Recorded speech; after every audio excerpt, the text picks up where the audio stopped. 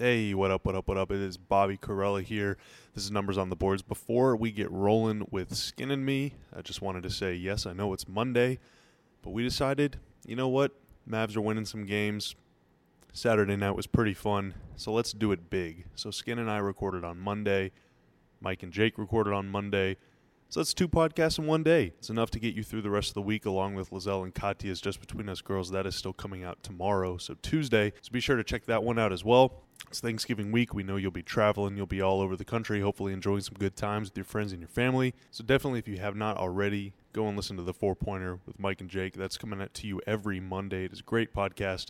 Again, Lizelle and Kat will be with you tomorrow. Mavs play the Memphis Grizzlies tonight at 7 o'clock, and then Wednesday night, come back home and take on the Brooklyn Nets the day before Thanksgiving. So it's a big week of Mavs basketball ahead of us. So stay tuned and watch all their games throughout the holidays. You got Boston coming in town on Saturday too, so that'll be pretty fun. So in the meantime, sit back, relax, enjoy you some adult beverage or some coffee or some water, whatever it is that you're drinking, whatever it is that you're eating. So wherever you are, wherever you may be listening, whoever you may be with, enjoy Mavs basketball. Enjoy the holidays. Happy Thanksgiving to all of you. Let's go.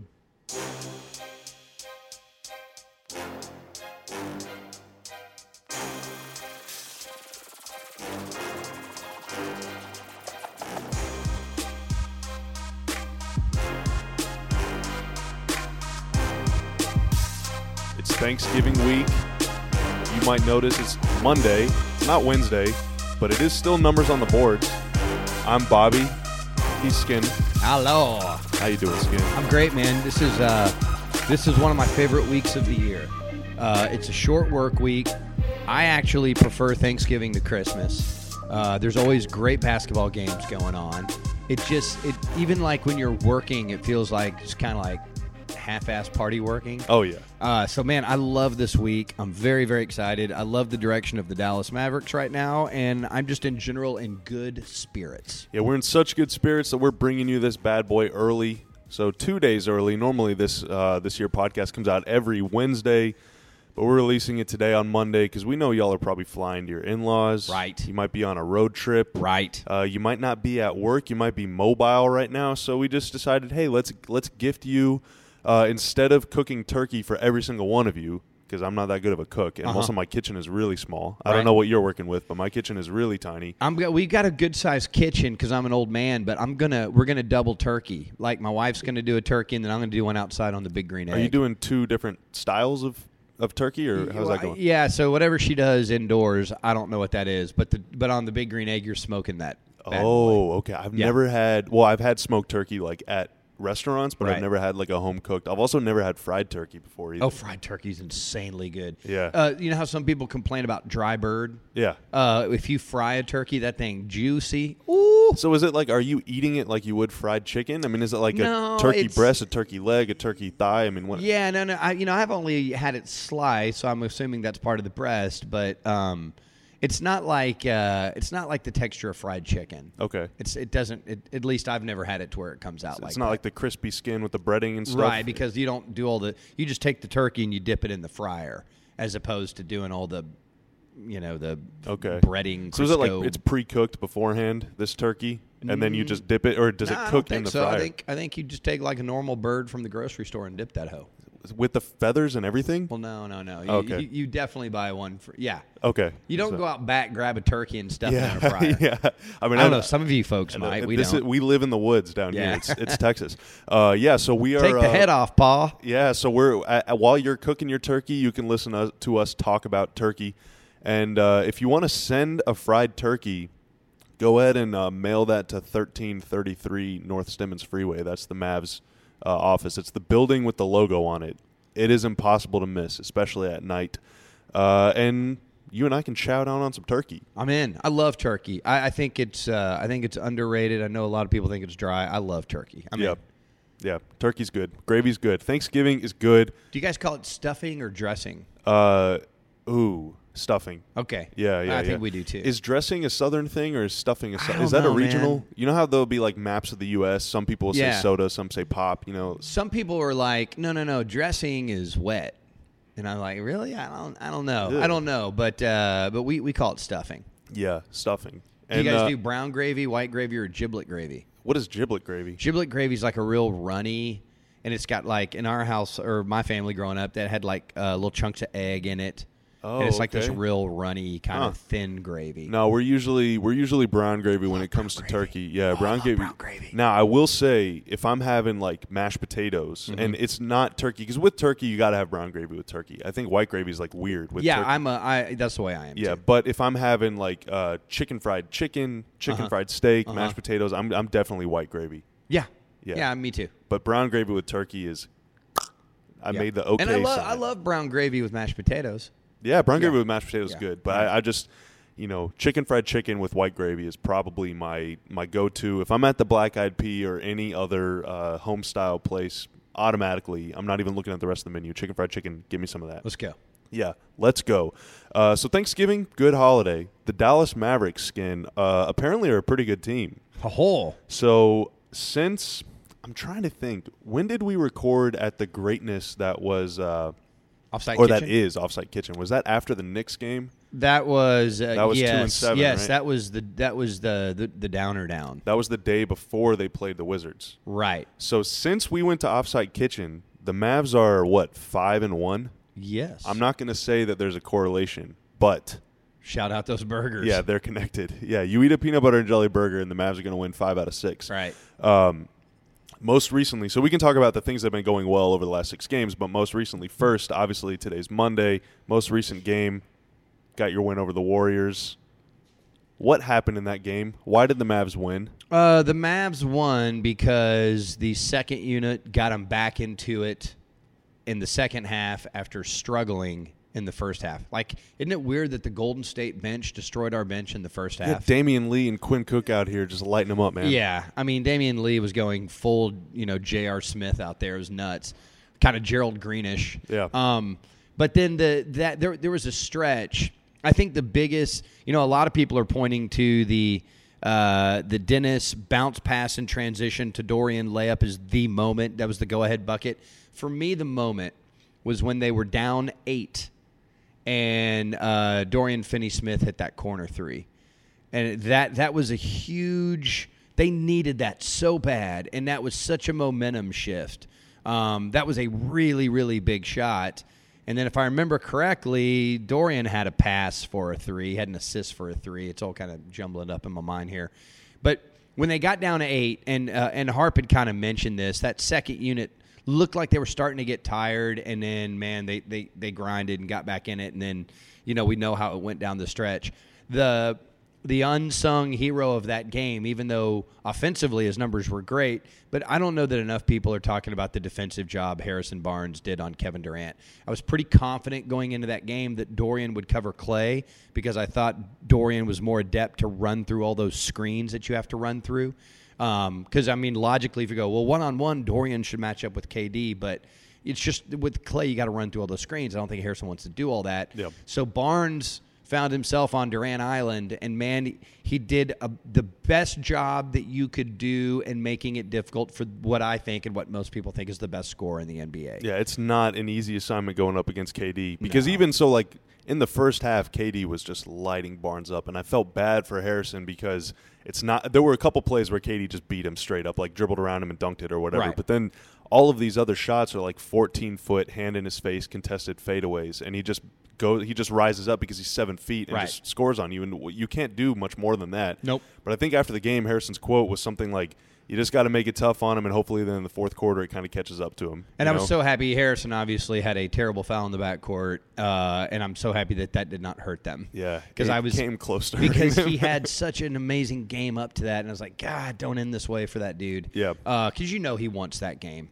Yeah, I mean that game means a lot to him, especially against KD, man. Yes. I mean, because that's the guy that he was replaced with. We can get into all this. We never really got into all the Golden State drama because we didn't have time. By the way, I watched Golden State lose to San Antonio last night. They're struggling. Yeah, they got swept on the Texas trip. Steph is pretty important, I think. He's pretty damn important. Yeah. And the whole thing's important. But what people lose sight of, as Draymond said, hey, we won before you, we'll win without you. Well, if KD were to leave, there's no replacing him.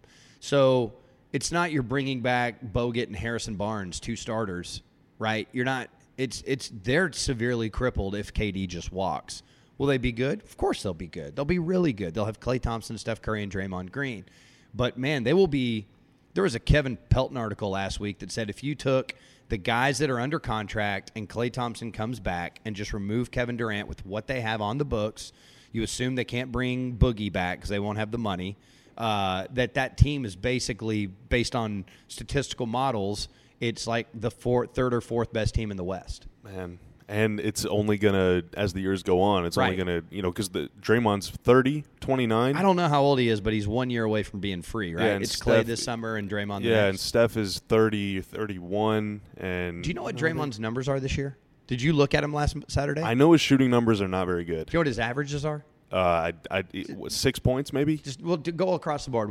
Don't look it up. Okay, what are his points, rebounds, and assists? I'm gonna say he's averaging 6 points. I'm gonna say he's averaging 8 rebounds. I'm gonna say he's averaging 5 assists. It's 7, 7, and 7. Wow, those are his numbers. Man, that's crazy, right? Yeah. Now I'm not trying to diminish the value of Draymond Green, but if you look at that and go, what? 7, 7, and 7, huh? Yeah. That looks like a Lonzo Ball line. Yeah. And I mean, Draymond obviously on defense is really important. Of course. But man, and I'm not trying to foretell the end of their dynasty or anything because those guys are really good, and it's unfair to say that they're going to suck soon. But if Draymond loses a step, all of a sudden his fouls that definitely are fouls but don't get called, he's going to be a hair late, and they are going to be called. And all of a sudden because right now he's probably the best defender in the league at just going vertical and just bodying people and not getting called for it. Yeah. But if he's not jumping as high and he's going to have to reach, he's going to foul out like every game. So here I always applied what Hubie Brown. So many years ago, the Mavericks were playing the Memphis Grizzlies in the first round of the playoffs. This is back when the Grizzlies had Pau Gasol. And ESPN was doing the game. And so Hubie Brown was there. Have you ever talked to Hubie Brown before? Not personally, no. It's religious. Like, it's so great. Because Hubie, unfiltered, he's cussing, and he's an East Coast guy, and he's just so brilliant. And so we were talking, I was with Ben, and we were talking to Hubie Brown about an hour before tip. We're like, hey, man, what's the key to this series? What do you think Hubie Brown said was the key to the series, or the key to that game that night? It's the first thing out of his mouth. Well, the obvious answer is get Dirk the ball. Okay, that's a good answer, right? Maybe defense. Well, the first thing I do is I look at who the officials are. It's the first thing out of his mouth. He goes, and then you kind of got to adjust to those guys. And he's like, so remember, he coached Memphis. Yeah. He's the one who pulled Memphis originally out of the funk. Jerry West came in there, took over, was like, we need to teach these guys culture. So they brought in Hubie Brown. So what did Hubie Brown do? Hubie Brown played 10 guys, and all 10 of those guys played about 22 to 23 minutes a night. And they picked up full court, and they beat the crap out of you. And if you were playing Memphis, you'd go, that's a foul. That's a foul. That's a foul. And you're sitting there the whole game going, that's a foul. And you're upset, right? Well, here's what Hubie said. So my first year at Memphis, I spent that year teaching the officials how to officiate my team. And I'm going, what? And so this gets back at the core thing of, no, officials call the call. No, they don't. Mm-hmm. Officials are people, and they are conditioned like all people are conditioned. And what Hubie Brown said was he conditioned the officials to officiate his games differently than they did other teams. And so it's like, when my guy is picking you up at midcourt and sticking a forearm in your, that's legal in my games. Mm. And it's like, well, how does that work? Well, you just do it and you do it and you do it, and no ref is going to call a foul every 5 seconds. Yep. So he's saying, I condition them. You know who else did that? Jerry Sloan did that. That's why if you went and look, it's like, how is Utah always like the same, no matter who their personnel is, it's the same number of fouls called for them and against them? How is that possible? It's because the refs viewed that style, and what they did, they were conditioned to call it that way, right? Mm. So I'm going somewhere with this. Draymond Green spent the first season, really 2 seasons, because remember his first season he didn't play that much. He was sort of like a goon to go beat up Blake Griffin or whatever. Yeah, his job was literally to foul people. Draymond Green spent the first 2 seasons of his NBA career conditioning the officials how to officiate him individually. So when you see them playing Memphis and Marc Gasol, who's an elite player and way bigger than Draymond Green, turn around and shoot a turnaround jump shot over Draymond Green, and he's going up underneath him and shoving his knee into his leg and moving this much bigger player, and they're not calling it, Draymond Green has spent 2 years teaching officials, no, that's not a foul. I play physical. So that wears down over time. Over time, to your point, it's going to look worse.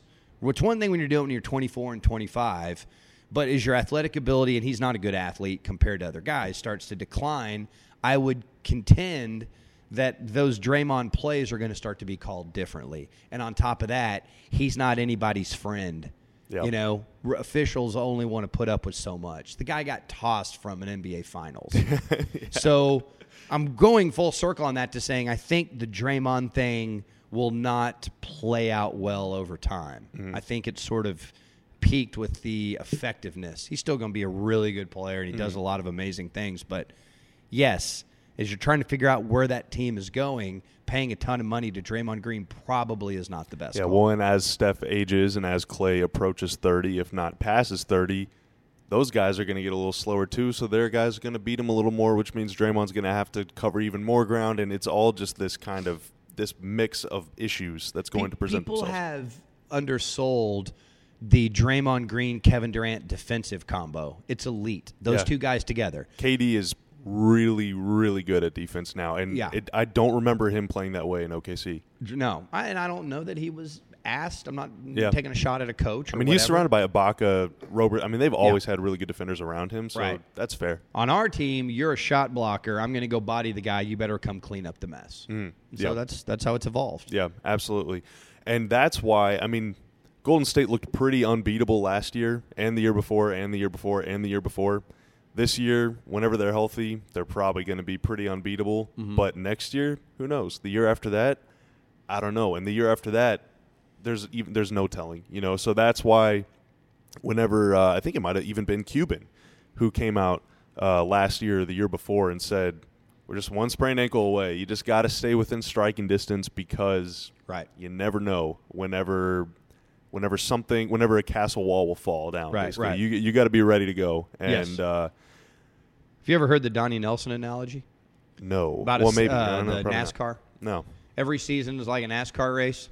You start going around the track, and as the race evolves, some guys fall out because their car's falling apart or whatever. And when you come into the pit stop, you got to figure out what you got to do to your car to keep it in the race. And it's just an endurance test because you really can't predict whose car is going to fall out of the race. So you just do what you do, and you grind, and you stay with it, and you put the best car together that you could possibly put together, and you drive that bad boy. And then there may be an opportunity late in the race to seize momentum and do something and go win. Yeah, and that's a good analogy for a season, but it's also a good analogy just for team building. I mean, if you're thinking like it's the end of the 2016 season, your team just won 42 games and got gentlemen swept by OKC in the first round, should we keep going with these guys or should we get a little younger? Right. And the Mavs chose a good time to get young because no one was beating Golden State last year. No one was beating them the year before.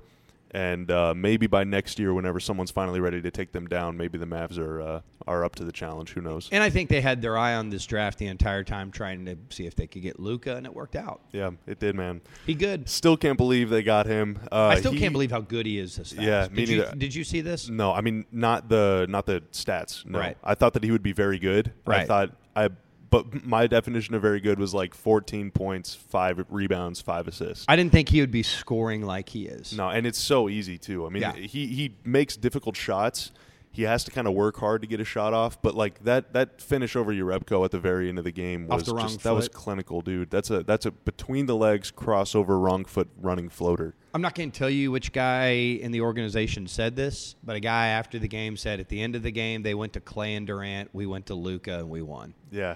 Oh, my God. Isn't that awesome? Yeah, and that sometimes is that. So last season the Mavs went 12-38 in the clutch, and some of those losses were not really close games that they made close at the end. Some of those losses were, let's pull our starters with 6 minutes left in the game. But a lot of the games that were really contested, where you had your starters on the floor, they had their starters on the floor, the other team won most of those.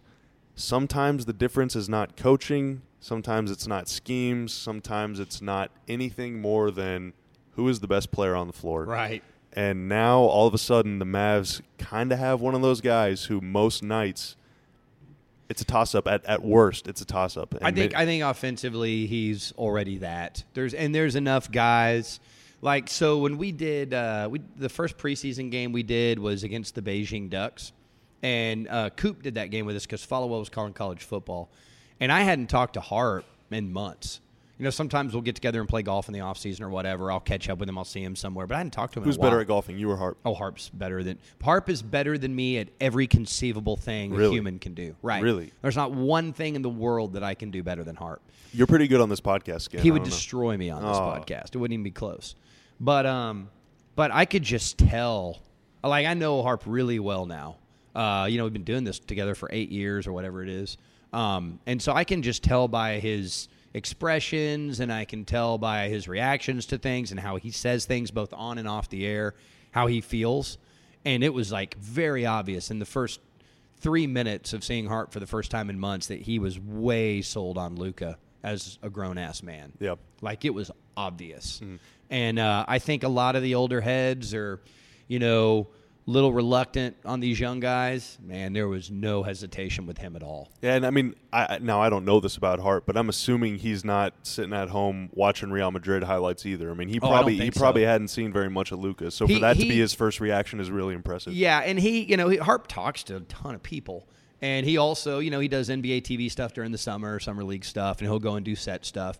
I think, you know, he'd done a bunch of set previews. I think it was him and Fratello, and I can't remember who the anchor was. Maybe it was Greenberg. I can't remember. But anyways, they were, you know, talking about different trends and different things. And so I think he had talked to enough people that were like, hey, man, you need to see this kid. But the second he saw him, he was like, oh, yeah. Yep. You can just tell. I mean, a lot of times those guys can just – it's like it's the old rap lingo of game, recognize game. It's like if you've been in those situations like Harp has, and you've been around alphas, and you've been in all those, like, you can just, oh, okay, that guy's one of us. Yeah. And they knew it. And it was one thing to see it on the home opener whenever they're playing Minnesota, and down the stretch, Lucas posting up Derrick Rose, and he scored, you know, probably 6 or 8 points in the fourth quarter. They won that game. That was cool. But whenever you do that against the Warriors, it means a little more, man. It just means a little more. You know what we didn't talk about on that Jerebko shot is Luka forcing the switch. Do you remember that? Yeah. Because Jerebko was covering Dorian. He was covering Finney-Smith, yeah. And Luka motioned for Dorian to come over, and Dorian hesitated, like, wait, do you want to clear out? And he was like, get over here. Yeah. And then they forced the switch immediately because Luka didn't want to shoot an outside shot. He wanted to work Jerebko and get to the bucket. Yeah, dude, and that was off a missed shot, I believe.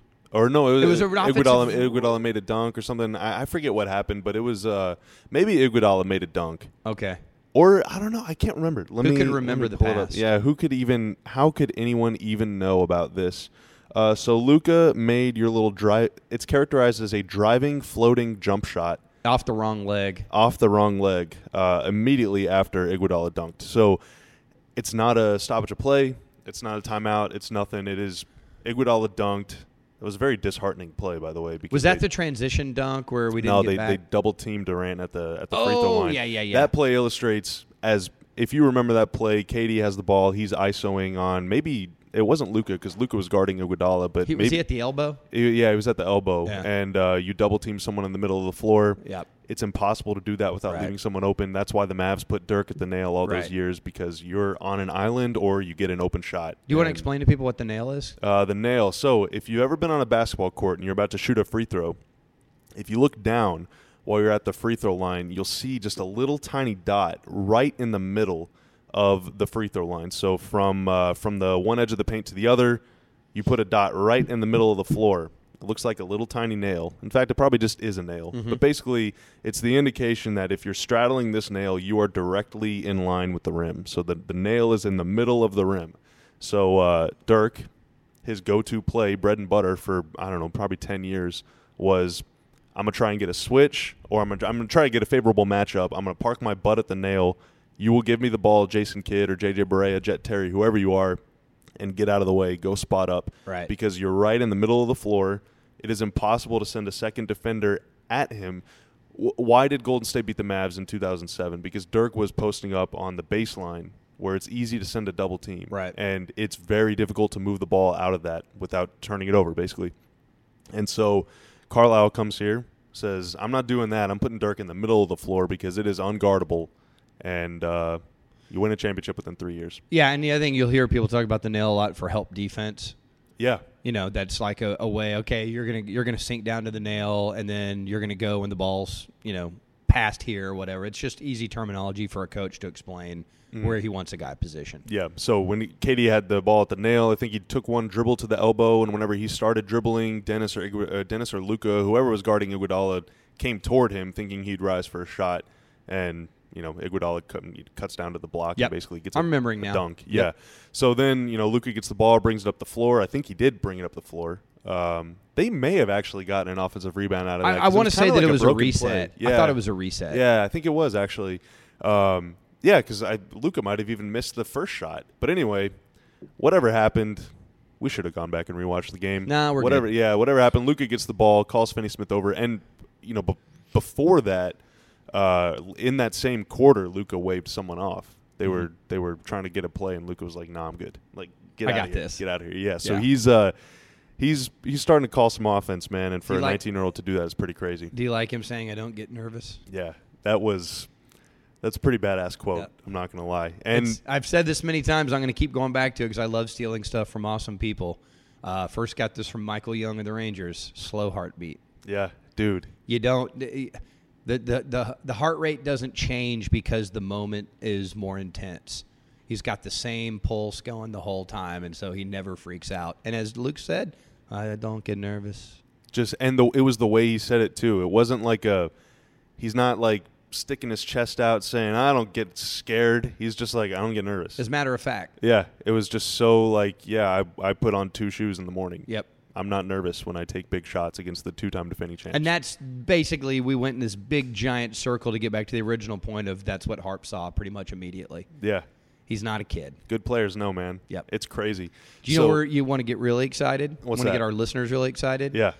Part of that and his age and his contract is going to make Dallas a very great destination. I know people are tired of hearing that. Oh, we never got a big blah, blah. And really, they never got the quote-unquote big fish, but if you look at big fish changing teams, it wasn't that frequent, and there's not that many teams that they would go to. The Mavericks did pretty good in free agency. Yeah. If you look, I know people don't like Chandler Parsons around here, but he got hurt. But that was a good get. Monte Ellis at the price they got was a good get. They've been able to do some things, and then they've also been able to reclaim some players. And obviously Harrison Barnes wanted to come here. He wouldn't have done a sign-in trade. So there are DeAndre and Wes, and say what you want about those guys, but Yeah. I mean, they've been productive starters. Absolutely. So it's just it hasn't been, hey, we didn't get LeBron. Well, guess what? 28 others didn't get LeBron. So, but anyways, I think that the Mavericks probably feel like that's going to change. Yeah. 1, 2, I mean, in today's era where it seems like basically you're a max player or you're a minimum player, there's not a lot of in between. Well, Luka and Dennis combined make like $15 million a year for the next 3 years. I think people are going to freak out when they see what our cap sheet looks like this summer. Yeah. It really all comes down to, does Dwight opt in at a very reasonable contract, and does Harrison opt in at a very reasonable contract for how he's producing? And then you look at it and you go, oh, now I've only got room for 2 superstars. Yeah. Well, and it's tough, too, because you got Maxey and you got Dorian, both of them restricted free agents. But, you can cross that bridge whenever you come to it. For now, I want to keep both of those guys long term. Absolutely. And one of them is 25, one of them is 26. Yeah. So, Dude, I love bad. Dorian. Yeah. I love that player. I love the kid. I love what he's doing. He's such a good dude. Did I tell you that Dirk on our broadcast said that Dorian has a chance to be the best 3-and-D guy? I think he said one of the best 3-and-D guys in the NBA. Wow. And Dirk doesn't throw out praise, No. but he's in the gym with him and has watched him and has seen what he has done. I think, people have a tendency to stereotype undrafted guys. And then, but the Mavericks, I know the Mavericks were very much considering drafting him with that second-round pick that they used on Hammonds. He was very much in play there. I know that for a fact. And, probably, the reason he slipped in the draft because he was an older guy compared to other 20-year-olds or 19-year-olds or whatever. But he missed a season. I mean, dude, last year was a washout for him. Mm-hmm. So I just think that probably kind of tainted things in a lot of people's minds about what kind of player he is. But he started games as an undrafted rookie. The Mavericks have no reservations using him in any situation and him living up to the moment. And that was evident down the stretch against Golden State. Yeah, where you're playing Klay Thompson. Right. I mean, no pressure kid. Right. And take shots if you're open, and hit free throws if you're open, and catch a bounce pass in transition and finish to take the lead. That play so that was an amazing play by Dorian to catch that pass in stride and finish in traffic, basically with contact. But so Dennis had sat on the bench. That play happened with probably, 2 minutes left in the game? Sounds about 150. right. Yeah, it sounds about right. Dennis had sat on the bench from about 6 minutes left in the third quarter until about one possession before that play. Because JJ was going. And basically Dennis comes in, and that's almost his first touch. It was off a rebound. Dennis gets a really nice rebound. In a game where the Mavs were struggling to get defensive rebounds, Yes. Dennis pulled that one down from the sky, took one or two dribbles, and fired a bounce pass through one or two defenders to Dorian on the money. I mean, that's cojones. We are at the Mavs offices next to the practice facility, and when I come here, I usually go in there and get coffee. And I was in there, and some people were talking like, "What are you here for?" And I was like, "I'm doing the podcast with Bobby. What are you guys going to talk about?" And I was like, "Well, I'll figure it out when I see Bobby. You know, we usually just start talking." I was like, "Really? It's not scripted?" It's like, "No, we just start talking basketball." And you and I have not really determined what we were going to talk about, and it's starting to go where it needs to go. Do we need to talk about the improvement of Dennis from a fit standpoint during this 6-game stretch? Yeah, let's do it, man. Let's do it. Let's do it. And We're there. I think it all begins with him doing a better job defensively, and all that other stuff falls into place. Yes. How do you feel about this? So he was mostly guarding Iguodala. Their starting lineup is so weird without Steph, by the it's way. all I thought big that they'd guys. start Quinn Cook, but anyway, it was Iguodala. So Dennis, right. here you go. You're guarding Andre Iguodala. And he's 6'7". yeah. Or And 6'6", or whatever. And so their last two games, Warriors, Jazz. Dennis picked up Rubio. He picked up Iguodala at the free throw line after a made basket. He's picking them up full court. And how many times, if you listen to Rick post-game press conferences or see quotes that he gives pregame or in practice, whatever, whenever he talks about other guys' players, he will mention, if you ask him about a point guard, Quinn Cook, for example, last night before the Warriors game, I think it was Followell asked him, like, what do you think about the way he's played? He used to be on your team. And one of the first things Rick said, yeah, I love him. He's great. He picks up guys full court. He just casually, he'll throw that out. Right. And Rick is a mind game king. That's his way of signaling, like, I appreciate when point guards pick up other point guards full court. Right.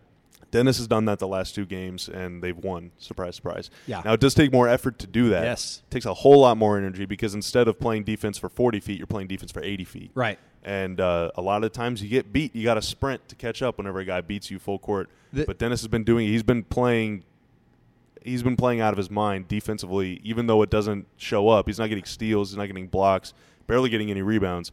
But knocking timing off on opposing offenses is so important. Absolutely. You get them across court with 18 seconds left instead of 21 seconds left, and that makes all the difference in the world. We talk about that all the time with the Mavs pace 21, right? You want to get it across. If you're preventing the opponent from doing that too, then you've already won.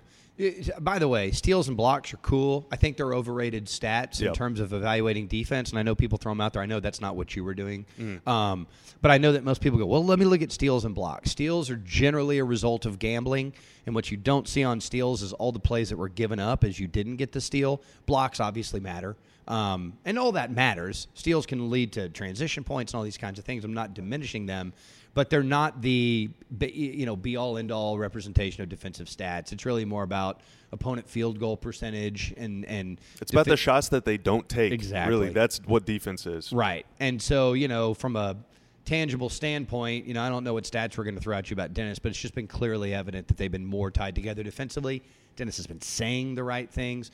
And I think people lose sight of the fact that you're asking, has he turned 21 yet? When's his birthday? He turns 21, I believe, this week. So happy birthday, Dennis. He's a young guy, but he's also being constantly asked to do things he hasn't done before. And so you got to give the guy time to grow. And I feel like we're watching it, and he's becoming a better complementary player to the guys that are here and doing the things he needs to do for the team to be successful, as opposed to, hey, Dennis, lottery pick, what are your stats?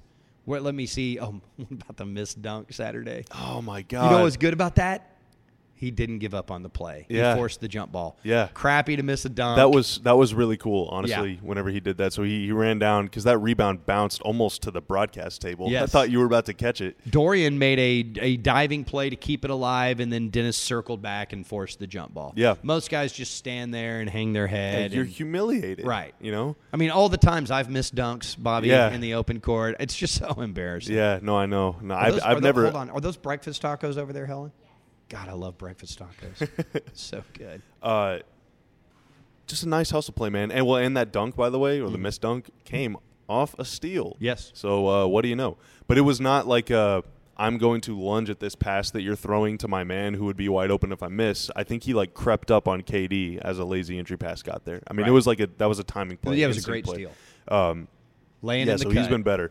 I think Dennis's role has kind of changed this season from we're going to give you the ball every time to bring it up to now if they miss a shot or get a turnover, Dennis is your first pass because he's like zooming up the floor. He's racing up the floor almost every time now. They want to use his speed as a weapon. Yeah, absolutely. And sometimes that leads to – there was one play last against the Warriors where I think he tried to take on like 2 or 3 guys and got blocked or missed a layup. But like he's a one-man fast break, and he's going to score more often than not. Don't let that missed dunk fool you. They missed like 4 dunks in that game. Yeah. It was wild. But yeah, he's getting to the paint more, and I think he's playing fewer minutes these last few games too.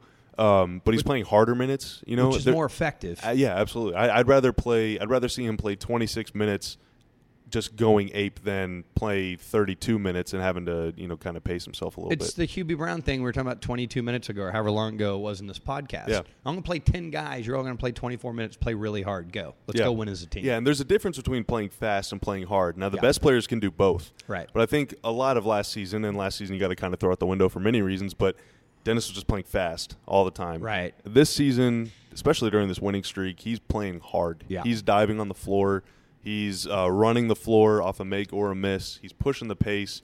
He's driving to pass. He made that pass that he made to, I think it was Harrison the other night against Utah was incredible. Yes. Where he turns the corner, jumps, and makes a pass blind behind his back. That was amazing. How did you see that? It was amazing. It's also, man, it's like it's the, you know, we always talk about on-time, on-target passing.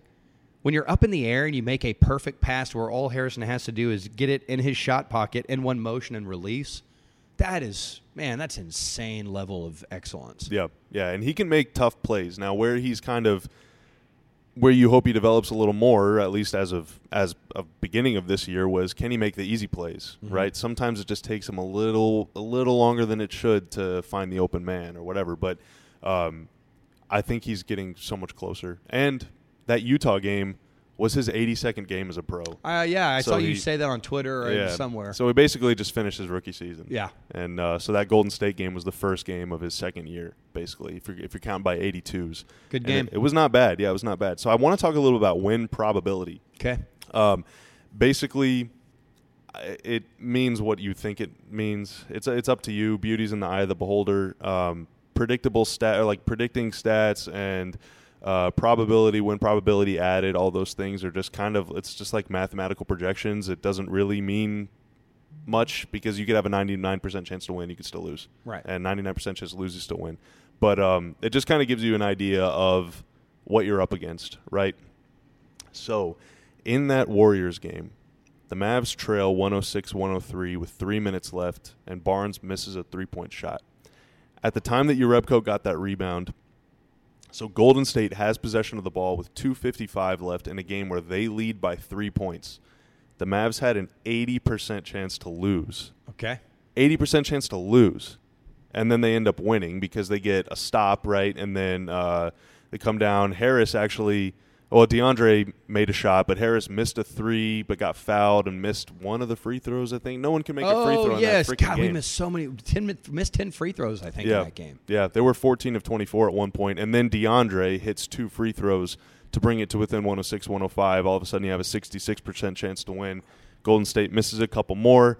But the first time in the fourth quarter – so the Mavs took the lead 93-92 on a Brea layup. Mm-hmm. That was the first time in the fourth quarter and the first time in the entire second half, basically, that they had a better than 50% chance to win. Obviously, it went down to 80% chance to lose.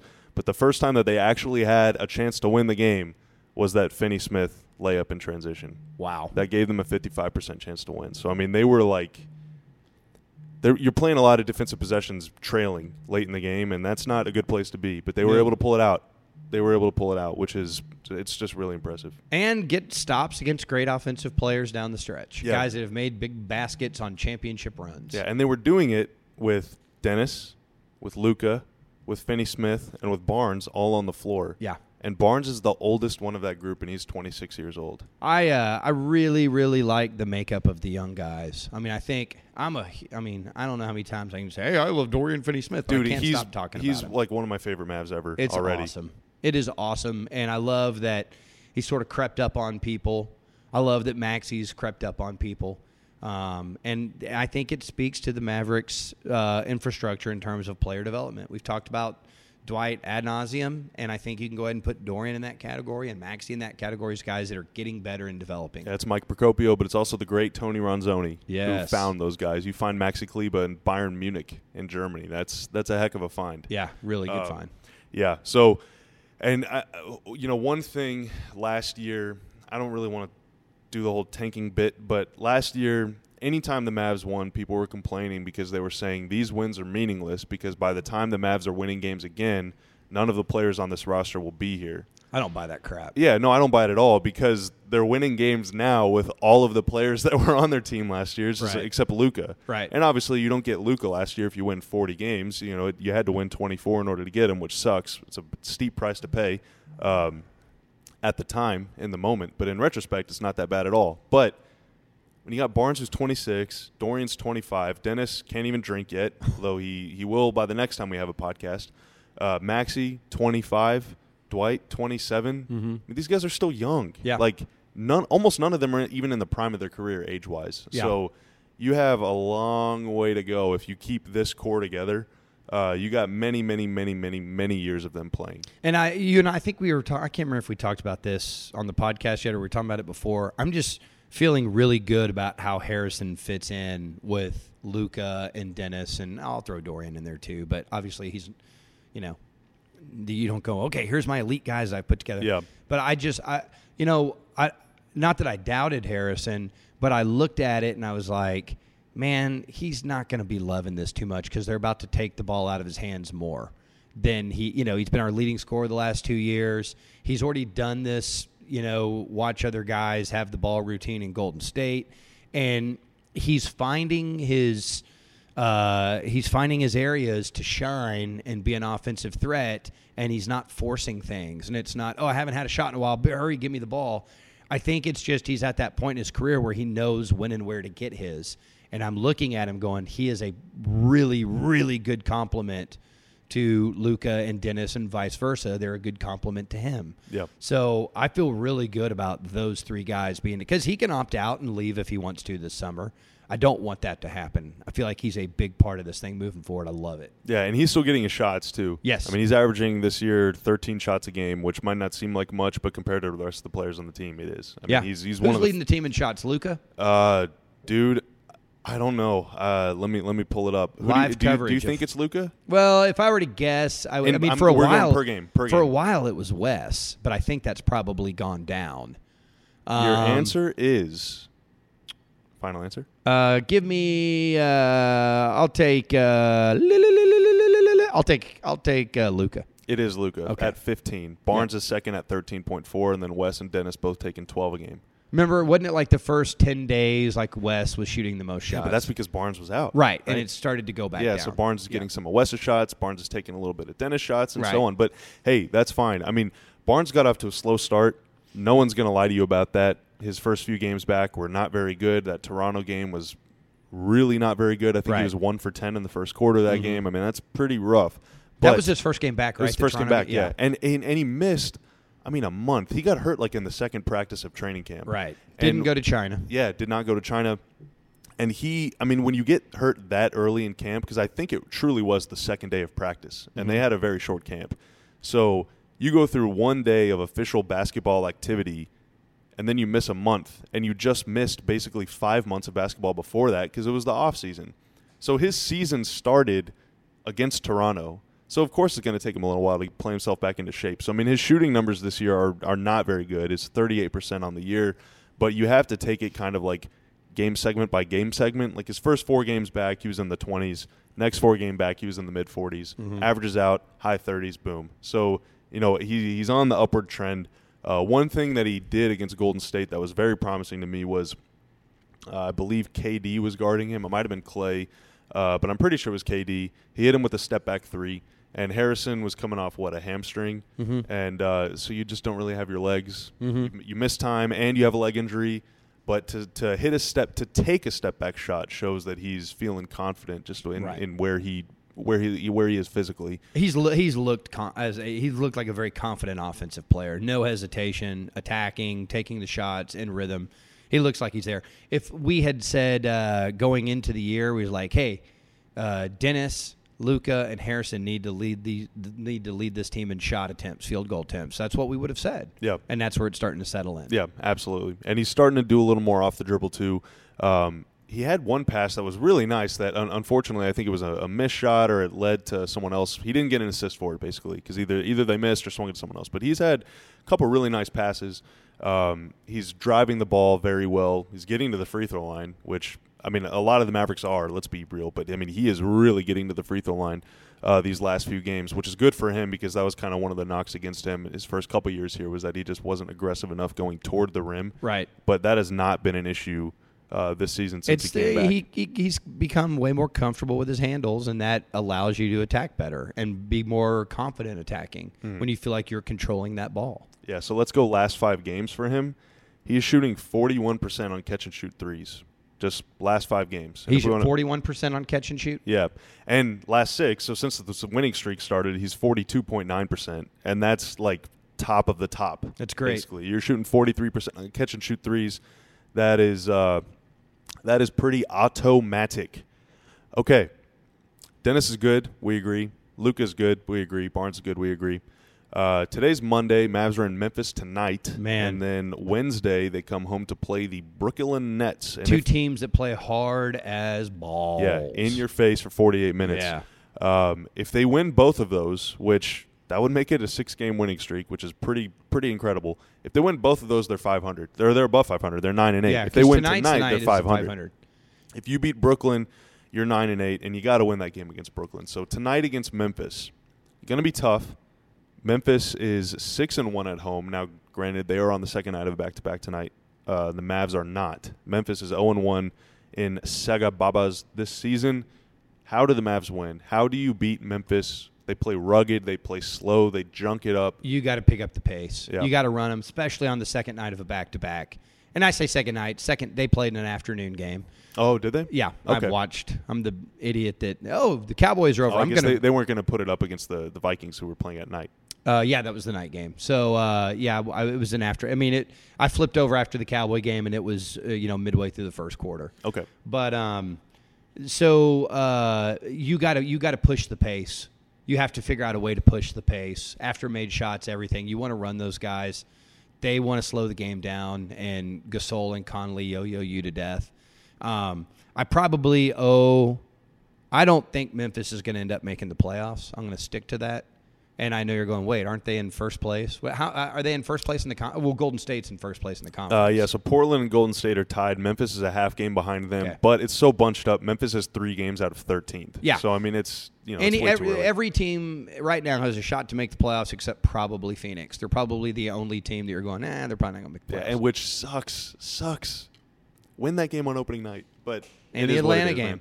But I will say it's a totally different look. Yeah, but if you don't lose to Phoenix, if you don't lose to Atlanta, if you don't lose to the Knicks, then you might not beat the Warriors and the Jazz. Right. It's like one of those things where once you hit rock bottom, right. all of a sudden you start buying in. Right. That's a great point. This thing builds off of itself. Yeah. So anyways, we were doing a podcast for the year started, and I was kind of goofing on Memphis as we were talking about possibilities for teams. Like, man, who is going to score on that team? And I probably didn't give Garrett Temple enough credit. He's been scoring for them. And then obviously, they can use their system to their advantage when you have a point guard that good. But clearly in the modern NBA, they're not trying to score a whole ton of points. If you look at things, they're trying to impose their will on you. And that's what they're going to try to do. So the Mavericks have to take their will from them and push the tempo. That's how you're going to beat Memphis, especially second game in 2 days. Yeah, so one of the Mavs' issue all season now, it hasn't been in the month of November. They're actually number 1 in opponent three-point percentage. But Memphis can shoot the ball. So Conley's 31%, Jaren Jackson Jr. is 25%, which both of those are shockingly low. Both of those players are way better than that. Mm-hmm. but Marc Gasol 44%. Is he shooting a bunch of those? He's shooting 4.5 per game. Is that right? 4.5 per game. That's a problem. That's a problem because DeAndre is not the guy that's going to step out on the perimeter. He does not want to go out there. Yeah, that's a great point. Yeah, and it's tough. And so what they've done against Minnesota in the home opener, they put Dorian on Karl Anthony Towns. Right. They put DeAndre on Taj Gibson. But Yep. Memphis doesn't have – I mean, if it's Jackson out there – or if it's JaMychal Green, they're all spotting up. Golly, that's tough. It's Gasol is way craftier than Karl Anthony Towns. I don't think Dorian can cover Gasol. As soon as he does, it's all right. Stop what we're doing. I'm going down on the block and I'm scoring on him. Whereas Karl Anthony Towns is like, I'm gonna see if I can do a step back floater. You know, it's like that's not the way Gasol plays. Yeah. So I that's think you got got a tough test. Yeah, DeAndre's got to get out there. Yeah, you have to. But then if you do, then it puts pressure on everybody else. Now I will say Conley coming back from a pretty significant injury. So I have not watched Memphis play this year, so I don't know how he's moving. But if your solution is, if your solution is to have DeAndre step out on Gasol, that means that the lane's wide open. So if you're Dennis, you got to stay in front of Conley. Now I will say Garrett Temple, not the most potent rim driver. He can shoot. He's 41% on threes, but he's not really attacking the rack. Jaren Jackson's not doing much off the bounce. JaMychal Green, Marshawn Brooks, Dylan Brooks, Wayne Selden. I mean, these are guys who can shoot and they can pull up, but they're not driving. Mm-hmm. So you got to stay in front of your man, contain them, hopefully force them into some mid-range shots, and just get out on Gasol because Gasol has had some huge games against the Mavs. He's a great player. He's had huge games against everybody. Do you know what he did this past summer? I do not. So I saw this because they ran a piece during the Minnesota Grizzly game I was watching, and I forget the name of the charitable organization. But he was involved, and he did it undercover. Like he didn't publicize it, didn't want people to know it. And then when he saw what was going on, he's like, I got to use my platform for this.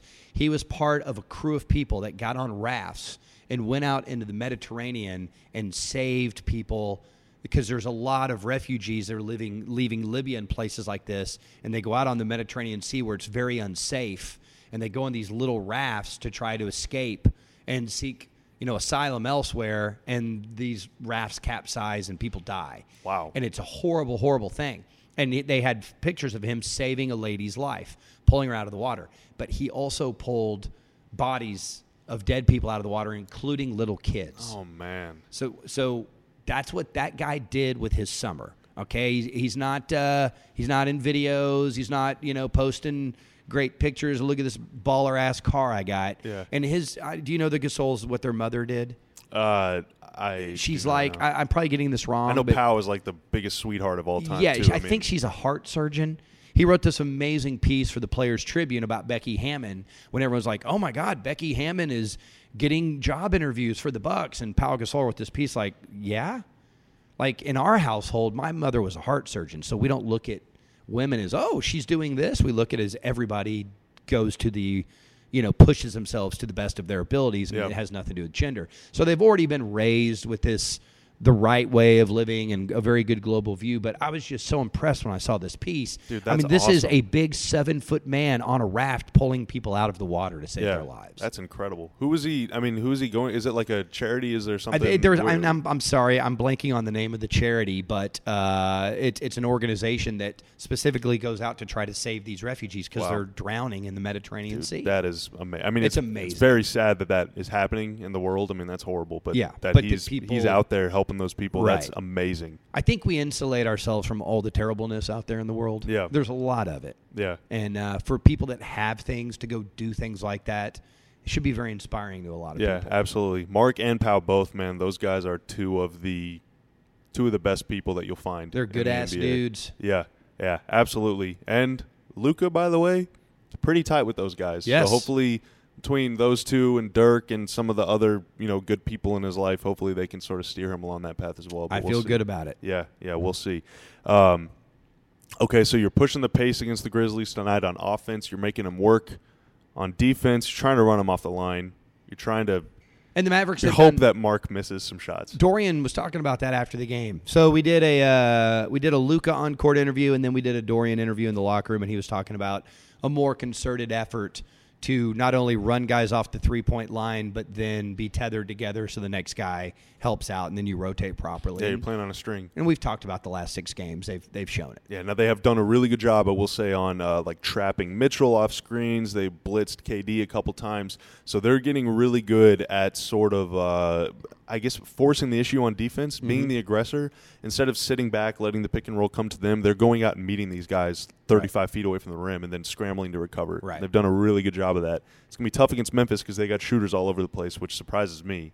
I'm kind of with you. I did not think they had enough shooting and scoring to win games. I think it may come back, and it might. But I mean, you look at their percentages, and like Gasol might not shoot 44% all year, but Conley's not going to shoot 31%. I mean, they're gonna. It might level out, but yeah. I mean, in today's NBA, where everyone's scoring 3,000 points per night, for Memphis to allow 100 is pretty rare.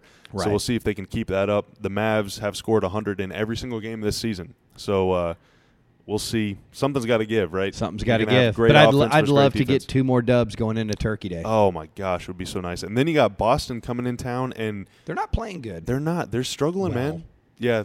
Well, they're not playing well, and they're not playing good. They're not playing good or they're not well. doing good. They're not.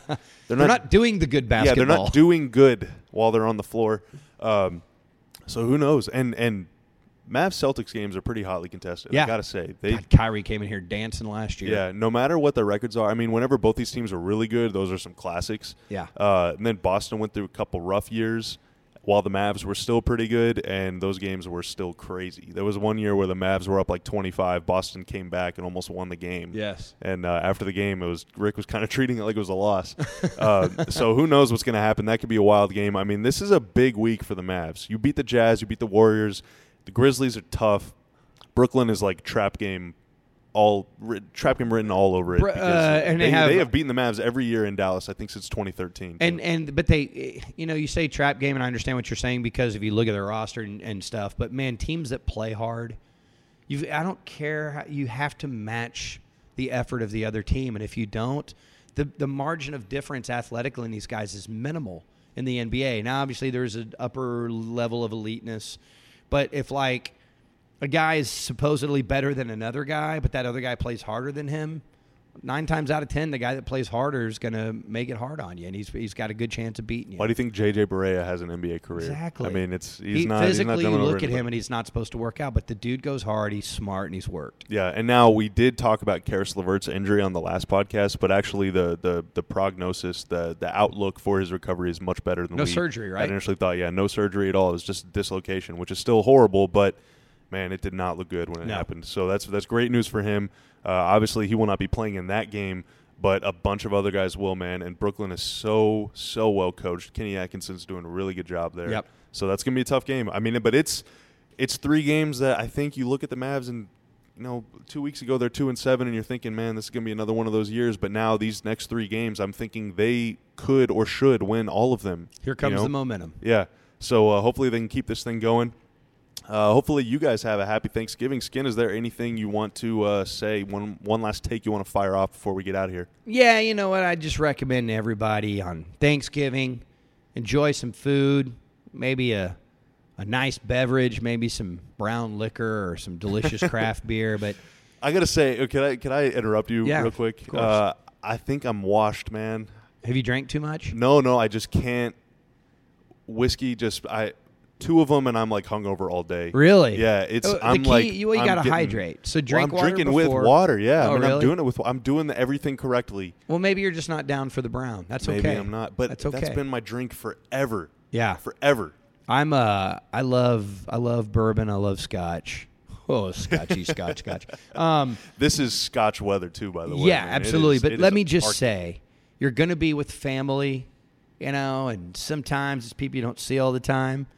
Is you enjoy a delicious adult beverage, just do yourself a favor and don't bring up politics. Just don't do it.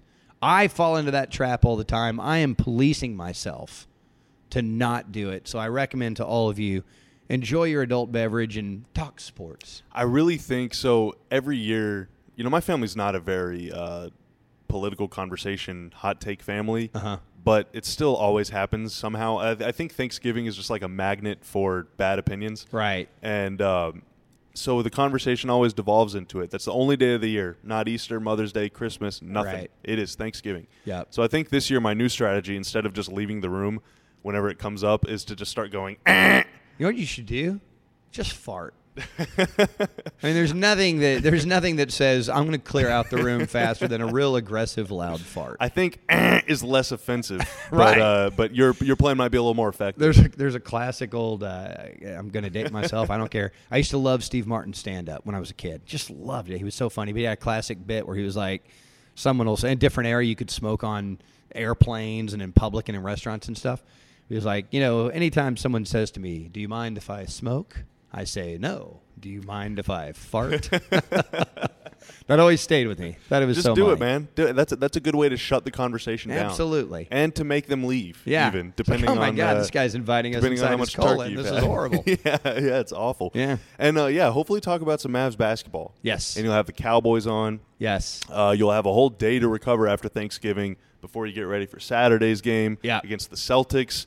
And Skin, by the way, we made it through an hour of podcasting, and we haven't even mentioned that Dirk is practicing. So the return seems nigh. When we had him on the broadcast a Saturday and a half ago or whatever that was, his attitude and energy was a clear indicator to me, Harp and Followell, that the comeback was happening sooner rather than later. Yeah, it felt that way. I don't want to speak for the team or anything. Right. This is purely my own guessing, but I've had that Boston game circled on the calendar for a while. Really? And maybe it happens. That would practiced. be awesome. He practiced fully on Friday. That would be so awesome. he's starting to get ramped up. And now whenever he comes back, hopefully it's Saturday. Crap, hopefully it's sooner.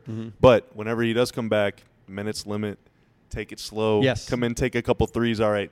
Get some rest on the bench. But dude, it's happening. How many minutes? What percentage of his minutes will be played with JJ?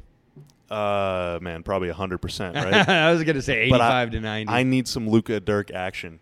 Yeah. I need some. Oh, I need yeah. those two guys playing together. I'm with you. I think so. it'd be amazing. Whatever. Maybe Dirk starts his first game, plays with Luka, hits a couple threes to bolster Luka's assist numbers, and then sits down. But those guys got to play together. But yeah, the legend, the GOAT, is coming back soon, and dude, I am so excited for it. Let's do this. Yep. All right. It is Numbers on the Boards. Happy Thanksgiving. Happy Thanksgiving week. Happy Black Friday. Happy all the other holidays that happen around this time of year. Hanukkah's coming up here in a couple weeks. Yeah, happy that too. We will see you guys next Wednesday. Hopefully the winning streak will continue, and if not, then hopefully they start another one soon. But regardless, we will be back with you 1 week from Wednesday. We'll see you then. It is Numbers on the Boards.